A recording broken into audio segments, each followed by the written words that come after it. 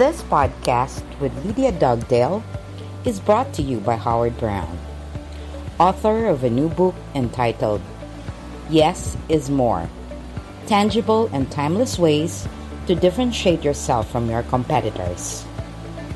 Please listen to podcast number 799, where Howard and Greg speak about how Howard was able to succeed in business by building, growing, and selling companies.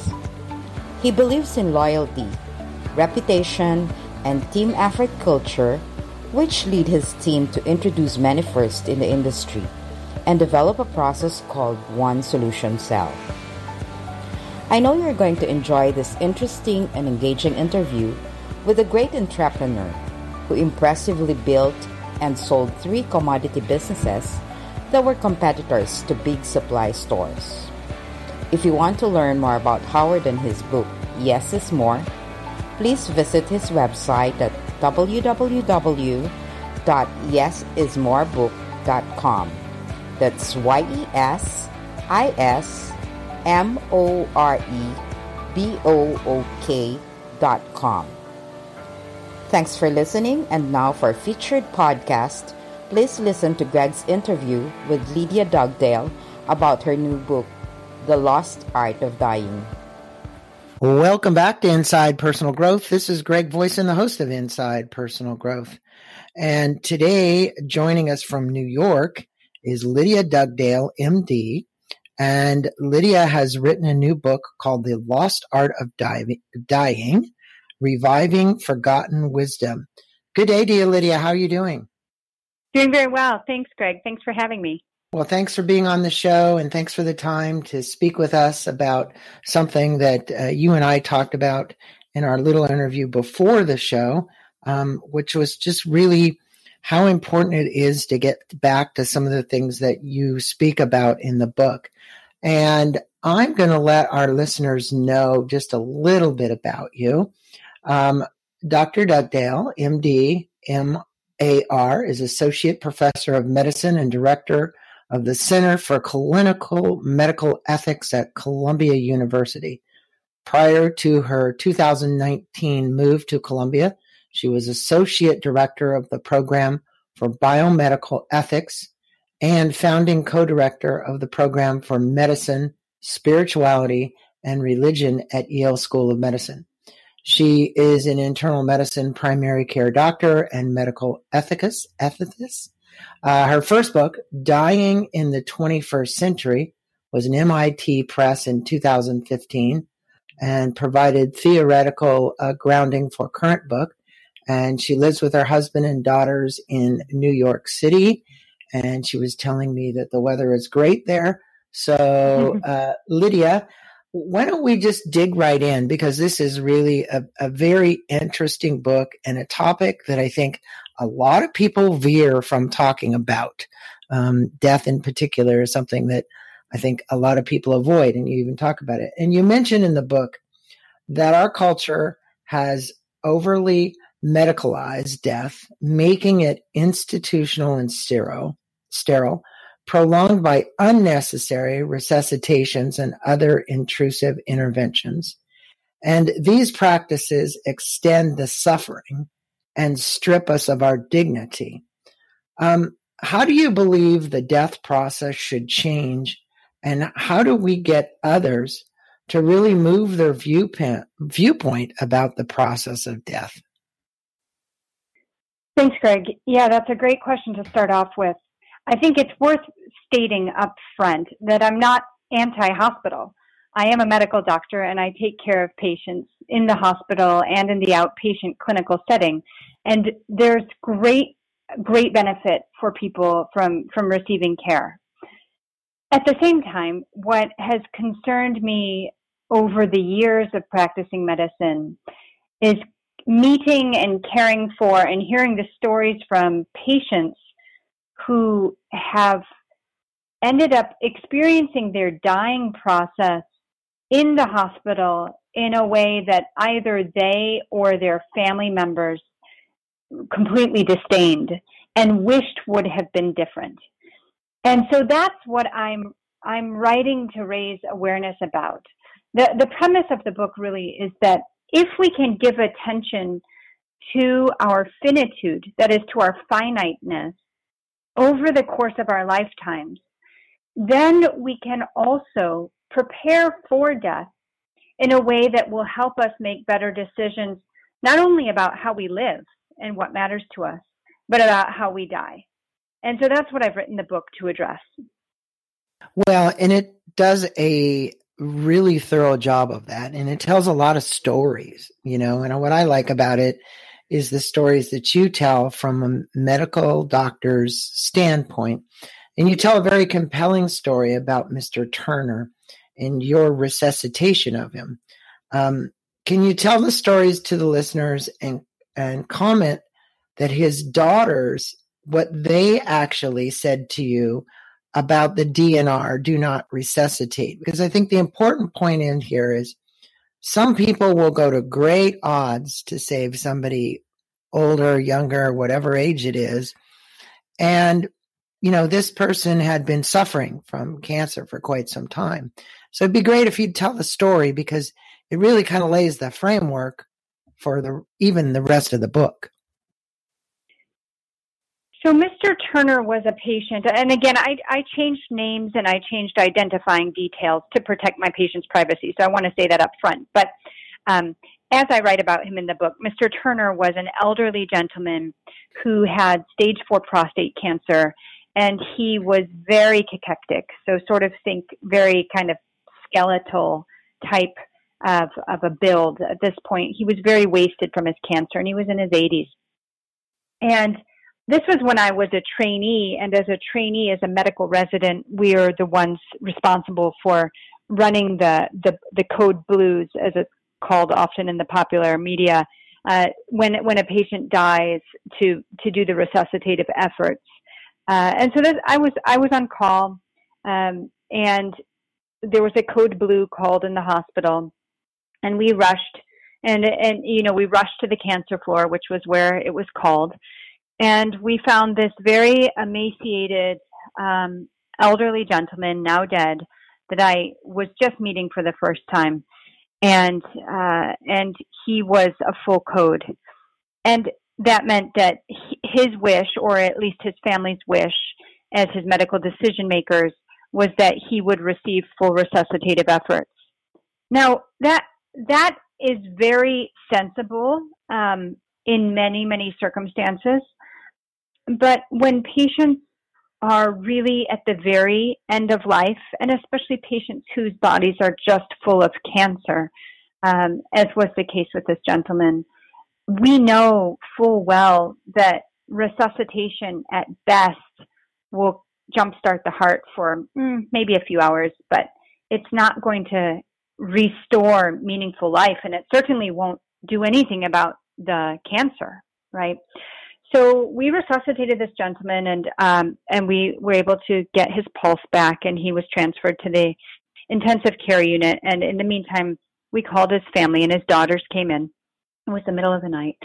And as we sat there, and this was something that it was really quite gruesome to resuscitate this gentleman, because he had so much cancer, even in his ribs. It was, it had a big impact on all of us. And so in our medical opinion, we didn't want to have to put him through the suffering again, but we were quite sure his heart would stop again, and most likely that night. And so I was trying to very gently talk to his daughters about this. And they said to me, "Look, doctor, we appreciate everything you've done. We're Christians. We believe in divine healing. We believe in miracles. And we want you to do everything you can to keep him alive. So if his heart stops again, by all means, do what you just did again." And it happens to be that his heart did stop again, not even a couple of hours later. We resuscitated him again. We were able to achieve a pulse again, so he was, brought back to life. And then he died yet a third time that same night. And that time, again, the family really wanted us to bring him back, and we did our best, but we were unable to reinstate the pulse that third time. But I tell that story to highlight just how complicated it is for us as a pluralistic society to think about our comfort with death.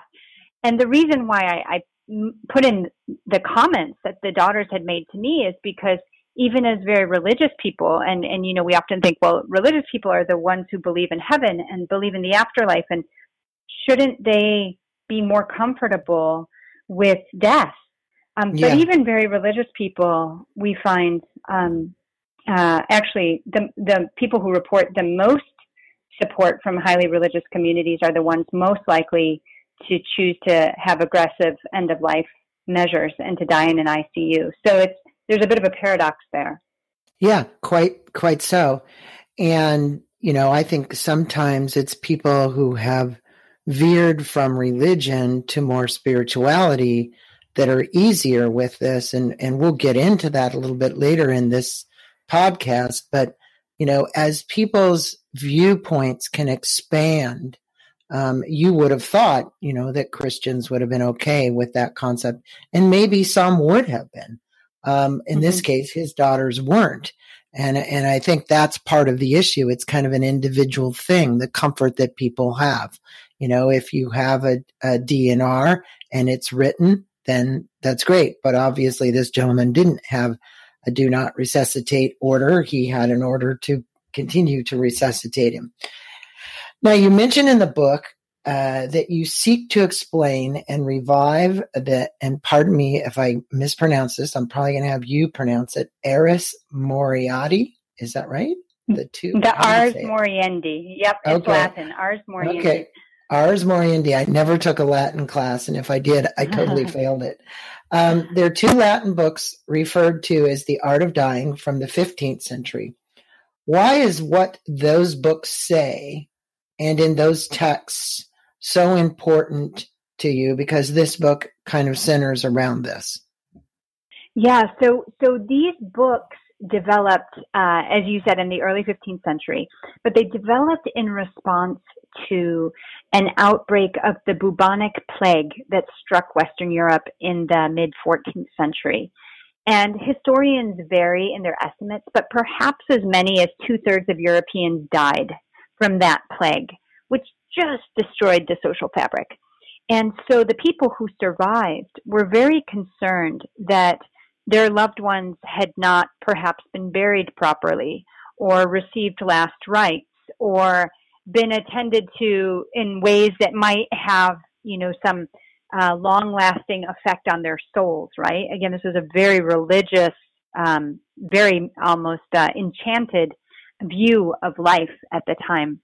And so there was a real cry, a request from the authorities at the time to come up with some sort of way to help the laity, the lay people, the common people prepare for death.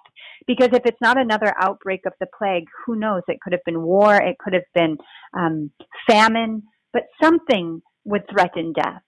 And so, the social authority at that point in Western Europe was really the church. And the church, I'm not a Catholic church historian, but in the late 1300s, early 1400s, there were several different popes. There were 2 and then later 3 men simultaneously claiming to be popes. So the church was kind of in a bit of a mess. It wasn't in a position to do anything about it, about this kind of need of the people. But when they finally pulled themselves together, one of the first publications that is felt to be related to some of the church authority, although we don't know the original author, were these handbooks on the preparation for death, these Ars Moriendi or Art of Dying handbooks. And they really spurred a whole genre of literature that was wildly popular for more than 500 years, picked up by all different religious and then even non-religious groups, spread all across Europe, translated into many different languages, adapted, tweaked. They came to the United States. By the 1800s, if you were from a good family, the preparation for death was just something that you talked about. It was a part of being brought up well. Today we might talk about estate planning or your retirement account. Well, this idea that how we live over the course of our lives affects how we die really caught the public imagination.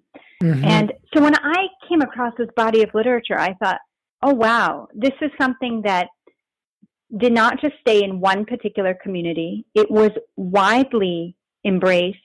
It was adopted and adapted across belief systems, across cultures and languages. And it essentially empowered the non-professional, right? So whether the non-clergy person or the non-medical doctor, that sort of, it empowered all people to anticipate their finitude or their finiteness, their mortality, and to prepare.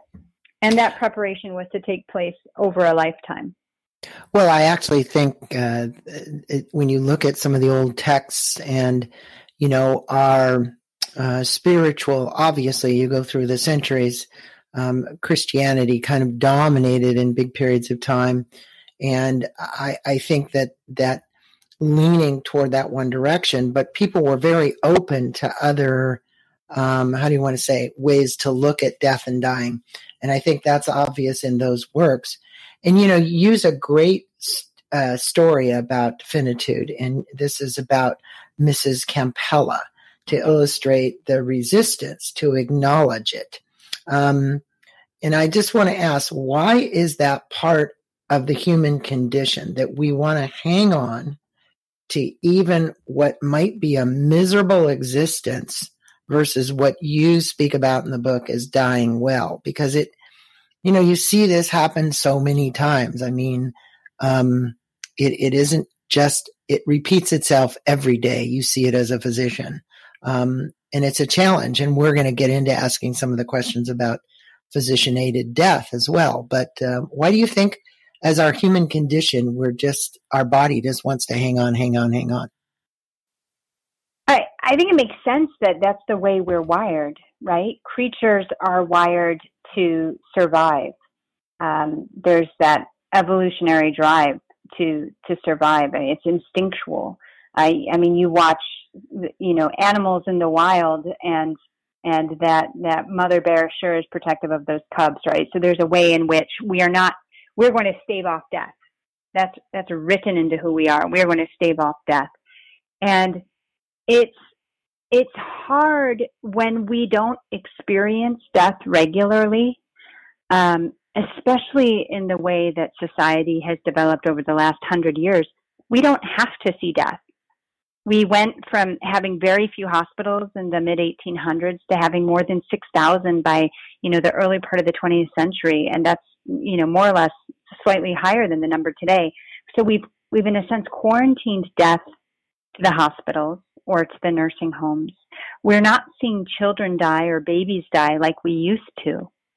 And so it's become very difficult. And when we're already sort of biologically programmed to resist death, right?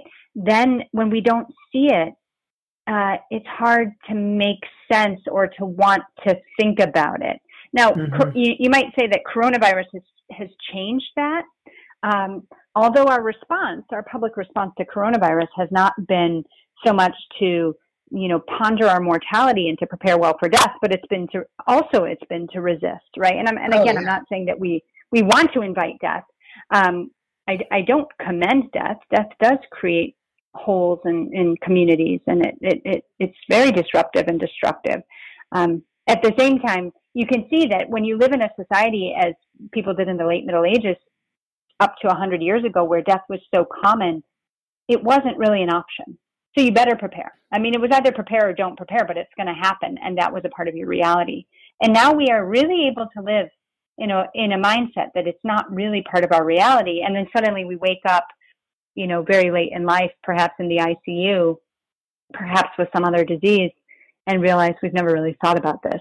And those are the conversations I've had time and time again with my patients. Yeah, I mean, I think even when you're removed from it, because like you just said, people are removed from it so much.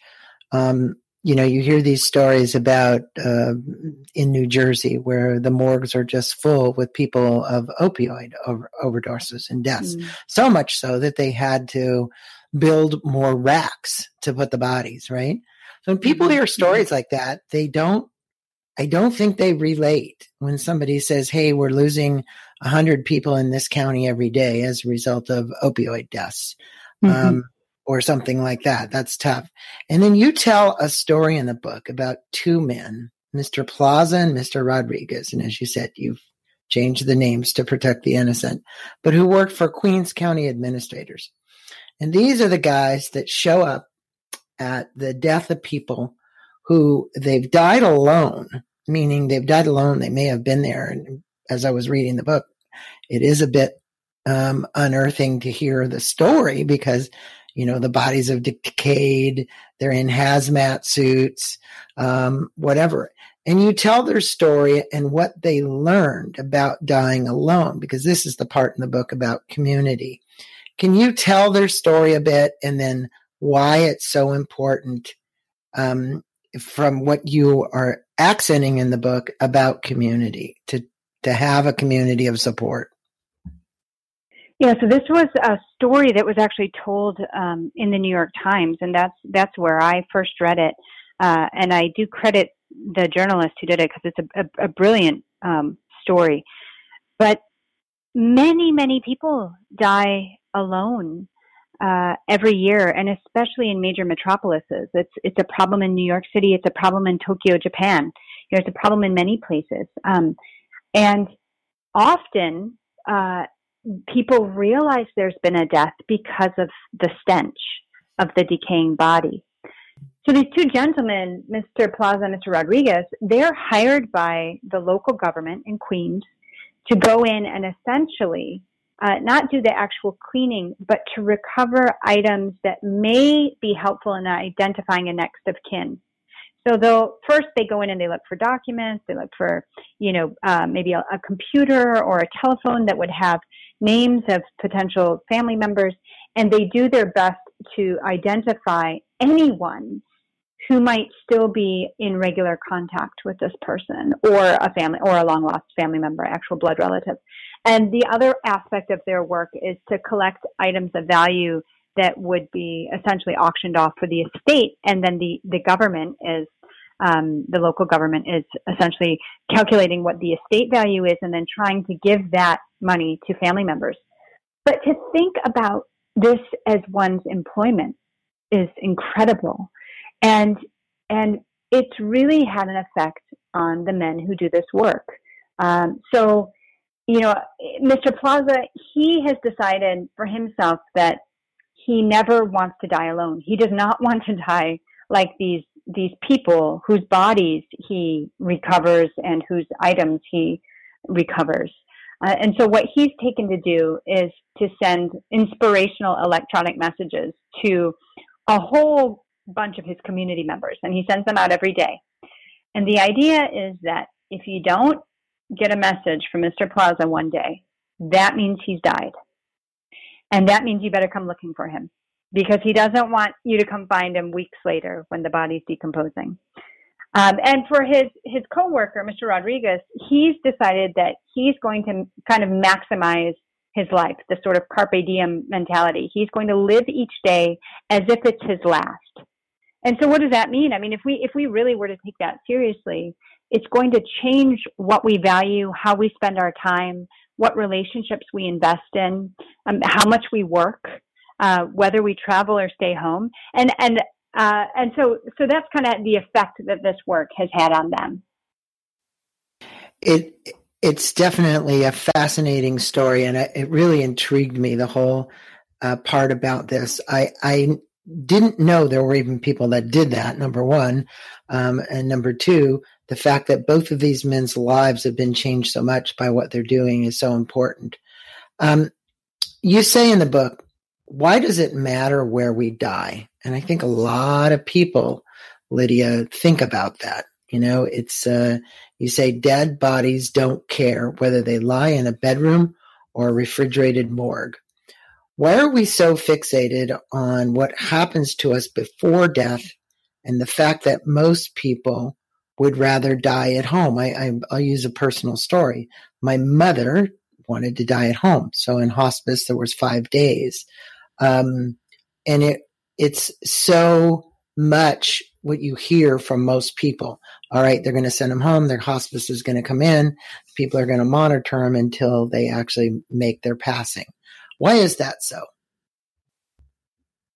Yeah, I think there's something about what is comfortable to us, what we know, our sense of connectedness to family. It's at home is a constant.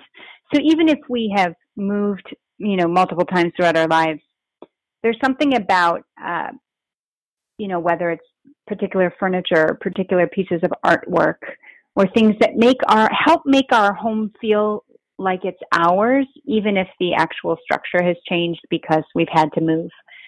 And it's that sense of comfort that the home provides, the memories of who has shared that home, that I think is part of this motivation for why so many people say, that's where I want to die. I'm dying at home. And you're right. As you said, the dead body doesn't care where it's sitting, right? But it's that what's leading up to my death, and this anticipation that it could very well not be very comfortable. I could be, sick. I don't want to do that. I don't want to do that someplace where I'm not comfortable. I want to be in a space that's as comfortable to me as possible. So I think that motivates it. And yet at the same time, most people die in institutions, right? As we've seen, the vast majority die in an institution, whether it's a hospital or a hospice or a nursing home. Something on the order, I want to say, of 75, 80% of people. So even though most of us want one thing, most of us get the other thing. And yet at the same time, as I spell out in the book, there are very good reasons why it might just make sense to die in an institution.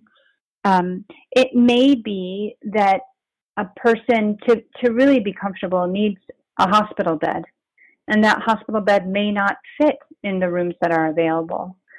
Or it may be, and this is a case with a good friend of mine, she really wanted to die at home. But in the end, because of the children, and the children were very much a part of her dying, but it gave the family a little bit of relief by having her in hospice. It just created a little bit more space and helped them transition the children better, helped them prepare. It may be that the stairs in an apartment building, for example, won't accommodate the durable equipment, the hospital equipment that is needed to care well for a dying person. So there are all these different reasons. So I don't want anyone to feel judged for dying in an institution, because there are very practical reasons why that might make sense. At the same time, I lay this out because most people don't die the way they want to, and so they need to anticipate what that means. And it may mean, and this is what we did also with coronavirus, Greg, is we called up some of our sickest patients and let them know that if they did get coronavirus, their family members would not be able to visit them in the hospital because we had such policies at the time, at the peak of the virus. Right. And if you want to die, holding your loved one's hands, then you need to think about where you would be. And that, similar policies and conversations were had at nursing homes as well. So there's lots of tricky factors here. But the premise of my book is let's anticipate this stuff and plan now before we find ourselves in circumstances that we do not want. Lydia, do you believe that you and your fellow physician colleagues having look at the profession you've chosen. I wouldn't say immune to death, but you take a completely different viewpoint of death. I think because you see it more often than most of the average people. And you state that we fear what we cannot control. So when we feel threatened, we either fight back or we run, the fight or flight. How is it that we run from death, but physicians, as we talked about in this assisted suicide, it's a very controversial subject. Why do you believe that this is so, and what can people do to come to grips with their ultimate demise? Because I know Oregon has it. I think California has it where I live now. I don't know about New York. But how many people are actually utilizing it? Yeah. Yeah, so you're right. So this is not a major focus of my book at all, but it's worth mentioning because it's something that's on people's minds. But interestingly, it's much more on people's minds than it is actually undertaken in reality. So it's only a tiny, tiny percentage of people in the United States who die by lethal ingestion. But, what was traditionally called physician-assisted suicide and now is often referred by different other names such as aid in dying or medical aid in dying, typically refers to when a physician in a state where it is legal, and there's only, maybe the number's 8 or 9 states now where it is legal, a physician writes a prescription for a patient, typically who has a prognosis of less than 6 months, who is essentially dying. And the physician writes that lethal prescription, and then the part that is supposed to serve as a safeguard is that the patient then has to self-ingest. The concern being that, family members or other people who have an interest in whatever, the estate or otherwise might force those medications on somebody. So the idea really is that it has to be an autonomous act. Now, you asked, why is this controversial? And I think it's controversial for many reasons, but probably a couple of fundamental reasons, things that most people can get behind is this idea that we, meaning people in society, should not take life into our own hands, right? So whether that is our doctors should not kill patients, right? We don't want to entrust ourselves to physicians who are also killers. And there are a couple of popular books out by the similar titles, I think Doctors as Killers or something. So there's this idea in the public imagination that when we're sick and vulnerable, we should be able to trust our physicians. And I think for me as a doctor who takes care of largely older patients, that's something that I definitely understand is a concern for my patients. They need to know that they can trust me. So that idea of trusting the doctor, but also as a society, we've taken this huge stand against conventional suicide, which claims many lives a year. And there's some data that show that as in states where medical aid in dying or physician-assisted suicide has been legalized, there has been a corollary increase in conventional suicide. Now, that's not causal, it's just a correlation. But so people have concerns about these things. Like, if we legalize it, are we going to see more people die by suicide? Those kinds of things. So I think those are, it's a complicated question, and there are many, many reasons. But those are a couple of the big reasons why there's some pause about this. This isn't what doctors should do. Some people use the language, we shouldn't play God. Thou shalt not kill is one of the 10 commandments. This kind of language really gives people cause for concern. Yeah, it is it's something that could be debated forever. That's right. I'm not certain there would ever be a conclusion to it. The question is are people open to speaking about it? Obviously, these laws have been debated, especially the states that have passed them. Took a long time to get those to get passed. Now, you state that one of the problems you often deal with as a physician who interacts with patients in secular healthcare settings is whether a non-specific spirituality suffices to address the existential qualms of patients. And you cited a book by Professor Robert Fuller that I thought was fascinating. He argues in the book, spirituality but not religious.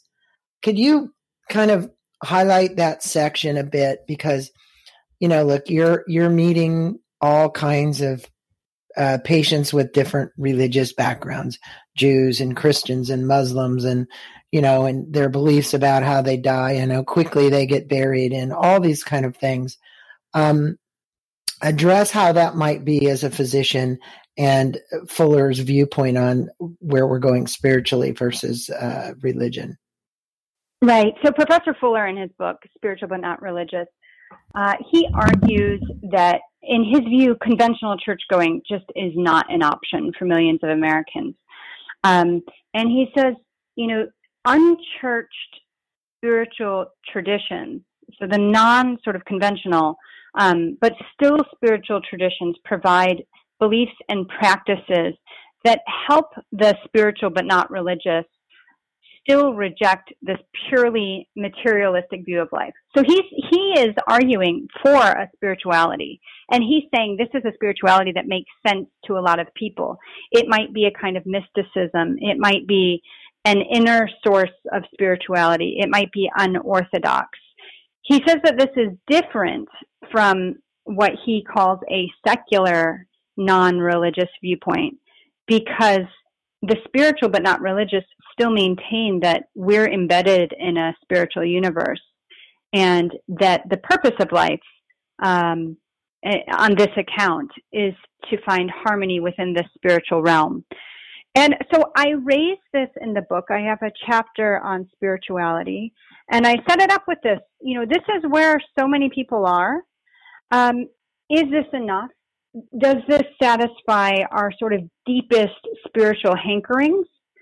And some people, as you stated, Greg, in my work as a doctor, some people find that this is absolutely enough for them, and other people take a turn to what you might say is more conventional religion, to some of the doctrines that have been worked out over time that give a sort of maybe a more specific or a more unified explanation for life and death and the afterlife.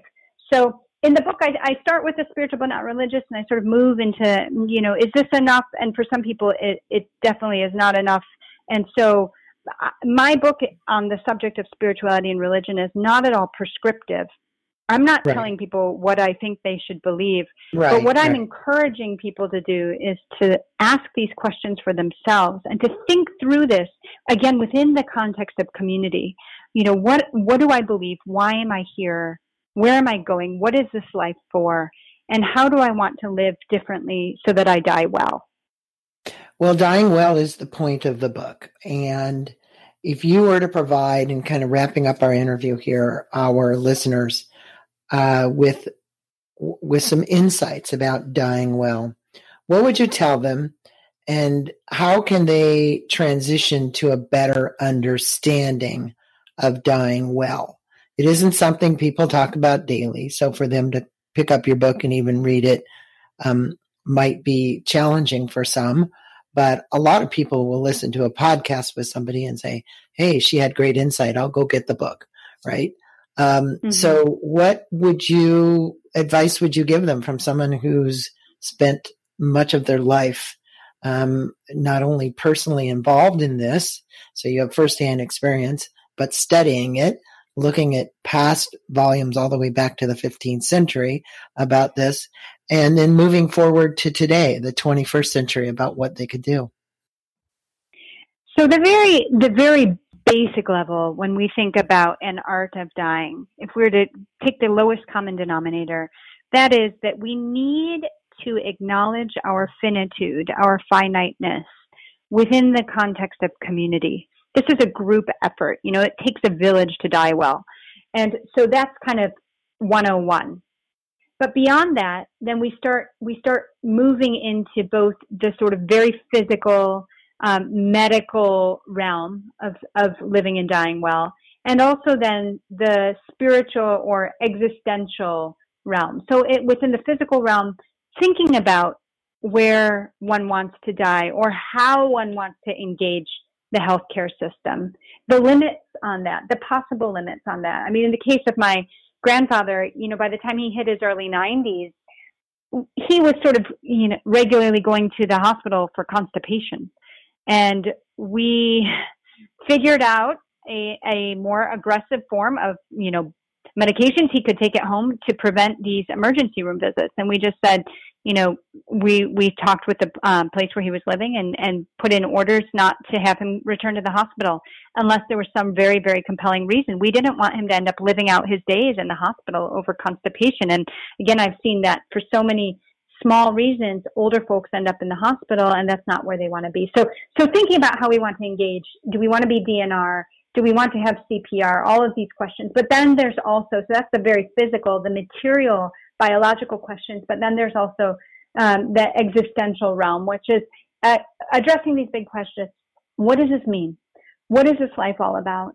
And do I need to give some attention to that? Are there specific rituals that can guide me through uncertain times? That's really how rituals developed. They developed to provide structure in unprecedented times. And so the rituals, reading the history of rituals related to dying and death is absolutely fascinating. There's so much that we've forgotten, and there's so much that we can recover. So to attend to these questions in the context of community, I think will do so much for people to be much better prepared. And then they'll find that their living is better. And as they live well, then they too will die well. And that's the hope. Yeah, and I think for a lot of people now it's about the celebration of one's life. And I'm not certain that there is an age limit on that. No matter how young they die or how old they die, it's really looking at how well they lived. And I think that that's the important point here. And, it just reminds me of kind of what the Indians do. As soon as you're in India, the body is then burnt and, they're literally sent down the Ganges River, right? So fascinating, the various traditions, the various religious traditions that look at death in a different way and the celebration of life. And I think that's what your book does, is allow us to give a different viewpoint and to contemplate this and to prepare for it, as you said, depending on what your belief is. So I'm going to recommend all my listeners go out and get the book. We'll have a link to Amazon. It's The Lost Art of Dying, Reviving Forgotten Wisdom. And we have been on with Dr. Lydia Dugdale, MD, from New York about this book. We'll definitely put links to also to her website, which you can find that just at Lydia Dugdale. That's LYDIADUGDALE.com. There you can find more about the book. You also can pre-order the book there at that time. The book is out now, though. Is that correct, Lydia? July 7th. So July almost. 7th. Right. Yeah. But they can pre-order it from Amazon. They can pre-order. That's right. Yes. So we appreciate you being on with us and spending a little time with our listeners and sharing your insight and your wisdom about the lost art of dying. Thanks for being on Inside Personal Growth. Thank you so much, Greg. It was a pleasure.